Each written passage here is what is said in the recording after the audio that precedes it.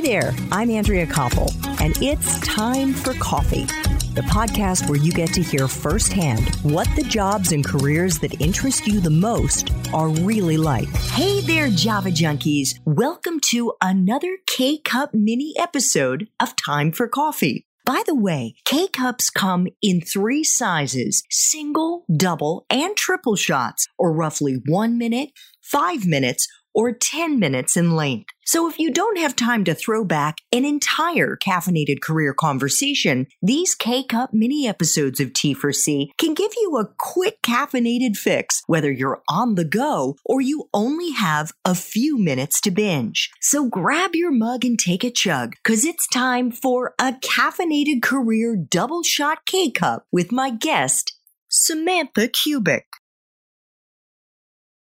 As we heard you explain at the beginning of our discussion, Samantha, one of the things that initially held you back from direct client services was your deep and understandable concern about potentially getting re-triggered. I'm curious, has it ever happened to you, and how have you managed to keep, if it's at all possible, from getting re-triggered through the huge caseload that you're juggling? Yeah, it's definitely happened. I remember the first time it happened because it sort of knocked me on my feet, or off my feet, I should say.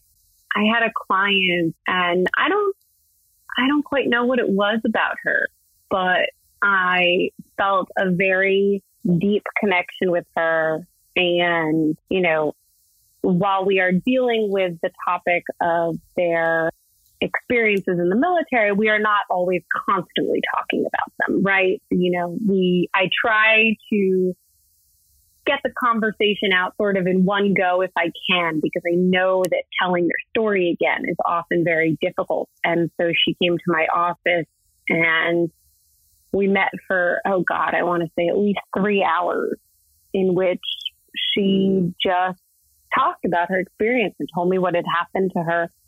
And it was partially the power of her own words. She was a very evocative speaker, and you really felt as if you could imagine being there.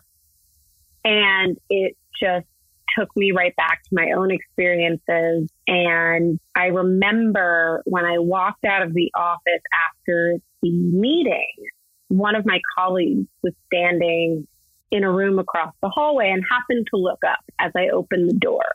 And I don't know what my face looked like, but it must have looked like something had happened, because they came over to me and said, "Are you okay?" And I said, "I don't think so. I don't think so." And for me, I decided the best thing to do was to finish my notes from the meeting as much as I could right away, because I wanted to be able to put this down and walk away for a little bit. And so I quickly went back and finished writing down all of my thoughts that I had about what she had told me about. And then I went for a walk. I left the office. I went for a walk around the block. I am sure I stopped to get myself a cup of coffee, because, as I said, that's my self-care. And I just kept thinking about it. I kept thinking about what she had said. I kept thinking about my own experiences. And it was very difficult. And I think that in retrospect, I probably would have suggested to myself, maybe take the rest of the day off. But at the time, I was pretty new in the work, and I felt, no, I got to keep going. I got to keep going. Which I would say to everybody, breaks are important. Vacation is huge, all of those things. So now looking back, I would tell myself, you should have taken the rest of the afternoon off. But I think that self-care and protecting yourself and listening to yourself is a growing process, right? I don't have all the answers as to the best way to continue to do this work, but I have found that there are definitely things that I have learned. I don't think you can stop yourself from being triggered by your clients. First of all, you have no idea when it may happen. It may be a client whose story is actually quite different than you, but something about it may remind you of yourself or may take you back in the same way that one can't necessarily stop themselves from being triggered in daily life, right? Something could happen. You could see something, you could smell something, you could hear something, and it can bring you back. And so I don't think that there is such a thing as not letting it happen.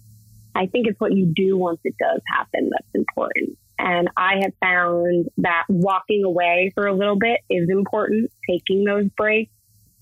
But I've also found that things that I do on a daily basis have been helpful to keeping myself sane in this type of work. Having strong boundaries of my work life and my home life has been really helpful. So, for example, my office has certain hours. Those are the hours that I am available to my clients. I may do work outside of those hours, but I am not available by phone or email to my clients outside of those hours, because otherwise I would likely never stop answering them. And so needing to set those limits, which I also think is helpful to them, because there are other supports available to my clients that are not me. They have therapists, they have family, they have social workers, they have, if they need it, crisis hotlines available to them, things like that. And so explaining to them from the outset that there are places they can go if they need assistance outside of my office hours has been tremendously helpful. Having supportive colleagues, I think that where you work is so important to how you feel about your job. And for me, having colleagues who know about my own experiences, having colleagues who can check in and do what that person did in that experience I had, where they immediately could tell from my face something had happened. Sometimes it's silly things like, watching videos of cute puppies on YouTube, but little things that keep you smiling and keep you going and provide some sort of break from the heaviness of the work are all really important. And it's going to be different from person to person, but finding those things that you have. And it can be even harder, I feel, now in coronavirus times, where we are literally working out of our home.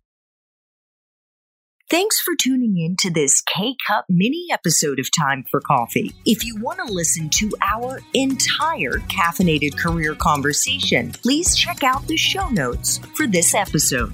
Thanks so much for listening to Time for Coffee, where the professionals in the jobs that most interest you always have time to grab coffee 24/7, no matter where you live.